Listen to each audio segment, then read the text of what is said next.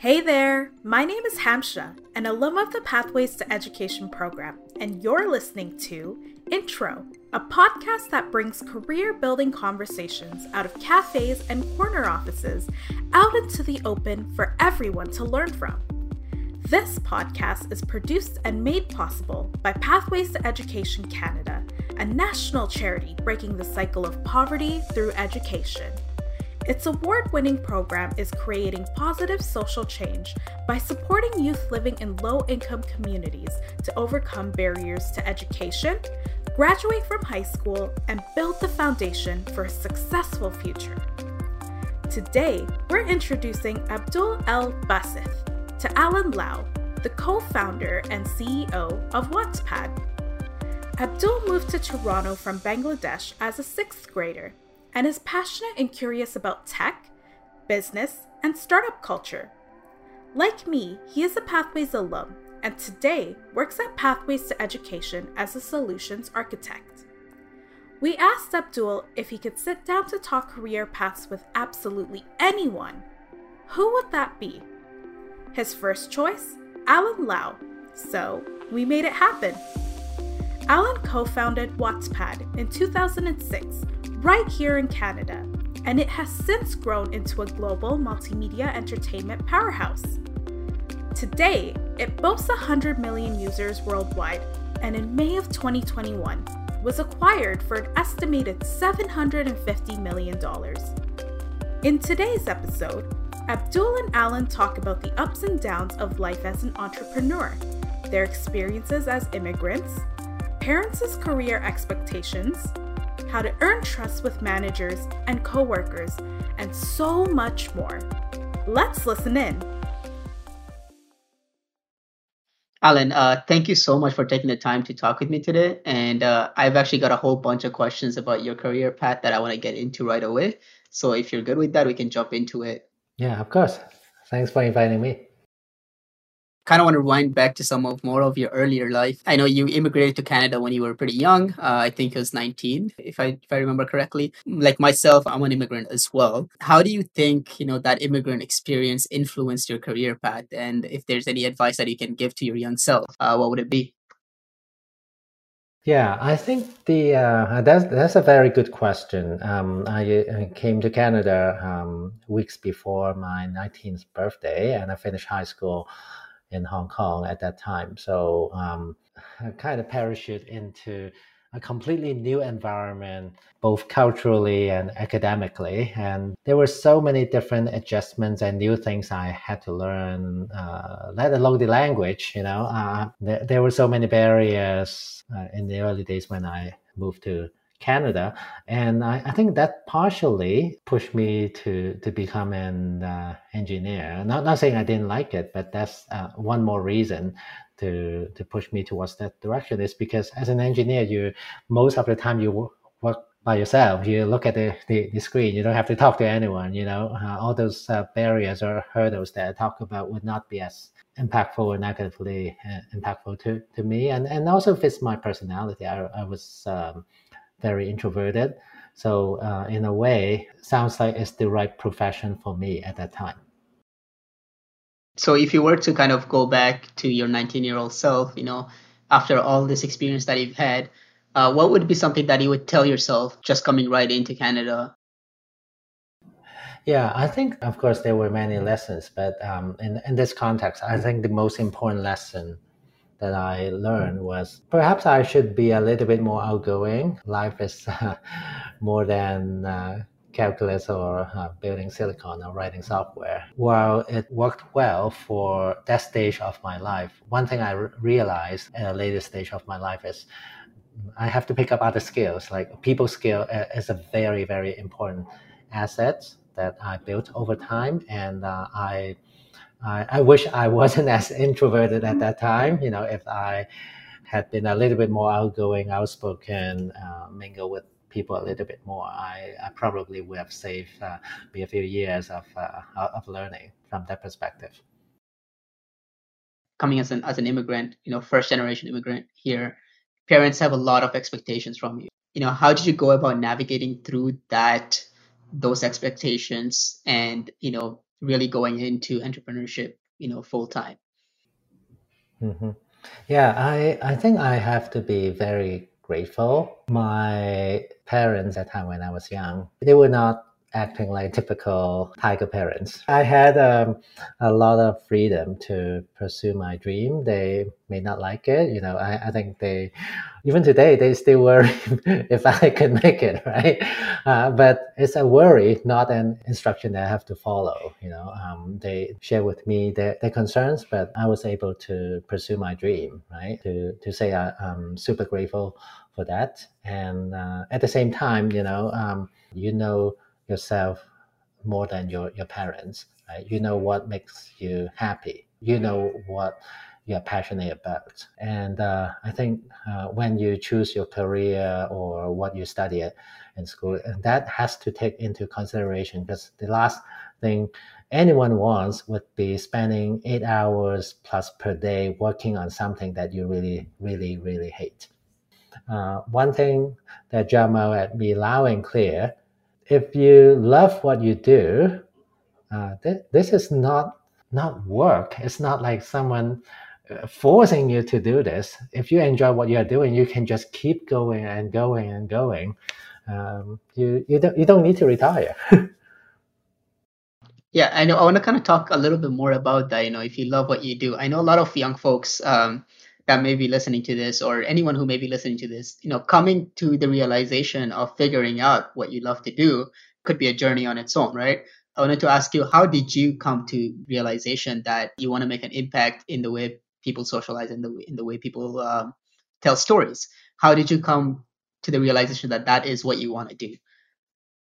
It took me two other companies before I started Wattpad, so it took a while even for me to figure out. It's constant self-reflection, and you know yourself the best. You know what you enjoy, and you know what is agonizing to you, what you don't like to do. And over time, as you know a bit more about yourself, as you learn a bit more, you will figure out what you really enjoy. And that's why sometimes I don't even want to use the word career. Vocation perhaps is the right way to describe, right? Because work sometimes has that negative connotation. Oh, you have to go to work. Oh, it's Monday, you have to go to work. No, it shouldn't feel that way. And perhaps I'm very lucky. I was able to find my path. Not everyone would be that lucky. Some people may take 10, 20, 30 years before they find what they are really passionate about. But I'm a strong believer that you should do as much as possible. You should do whatever you enjoy. You should do what you are passionate about, because if you enjoy doing it, you would make a much more effort on it, and the results would come. It would be like a flywheel that will just feed on itself. So you've had experience, as an entrepreneur. So what is the worst part of building a company, and that nobody expects when they start to build a company? I think being an entrepreneur or starting a company have been so heavily romanticized in the world right now that people only see the success, the glory, the excitement. People don't understand that's only 1% of the time. 99% of the time, I have to say, is I have to deal with crap. The failures, the product is not working. People are complaining. People are not signing up, you name it. For most companies, you spend most of the time dealing with problems, and that's the perhaps less so shiny side that most people don't see. And we also have to remember nine, perhaps even 95% of the companies would not be successful, and that's just the fact and the reality. So you have to deal with a lot of failures, a lot of challenges. And if you're not okay with that, then perhaps entrepreneurship is not the right thing for you, because whether the company would make it is always a question mark, always. Hmm. Yeah, so like there's a lot of things that you may have to sacrifice to get to a level of success that you want with your company, or even in your personal life. So I just want to ask, what are some of the things that you found yourself that you had to sacrifice to get to where you are right now? I would say perhaps is the stability of having a stable job. This is something that's, as an entrepreneur, you kind of have to sacrifice. You don't know whether you would make it tomorrow. You don't know what the future is like. Even though you have the strong vision of the company, but there's no guarantee. And at the same time, it could be frightening for the first-time entrepreneur. I've spoke to many first-time entrepreneurs. They have that type of anxiety and the uncontrollable nature of the future, but after a while you get used to it, you get immune to it. And perhaps I also realized, my startups, plural, might fail over and over again, but the startup community would not fail. You can just keep trying until it becomes successful. How does someone go about earning your trust personally when it comes to business, life, whatever it may be? It takes time.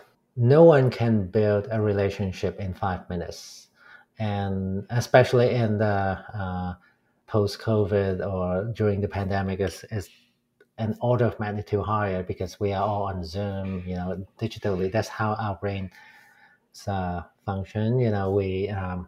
We to build rapport, we need that body language. I'm not making this up. There's some science behind this. There were quite a few articles talk about this on digital. We just cannot absorb the body language as good as we like in person. So the one thing that's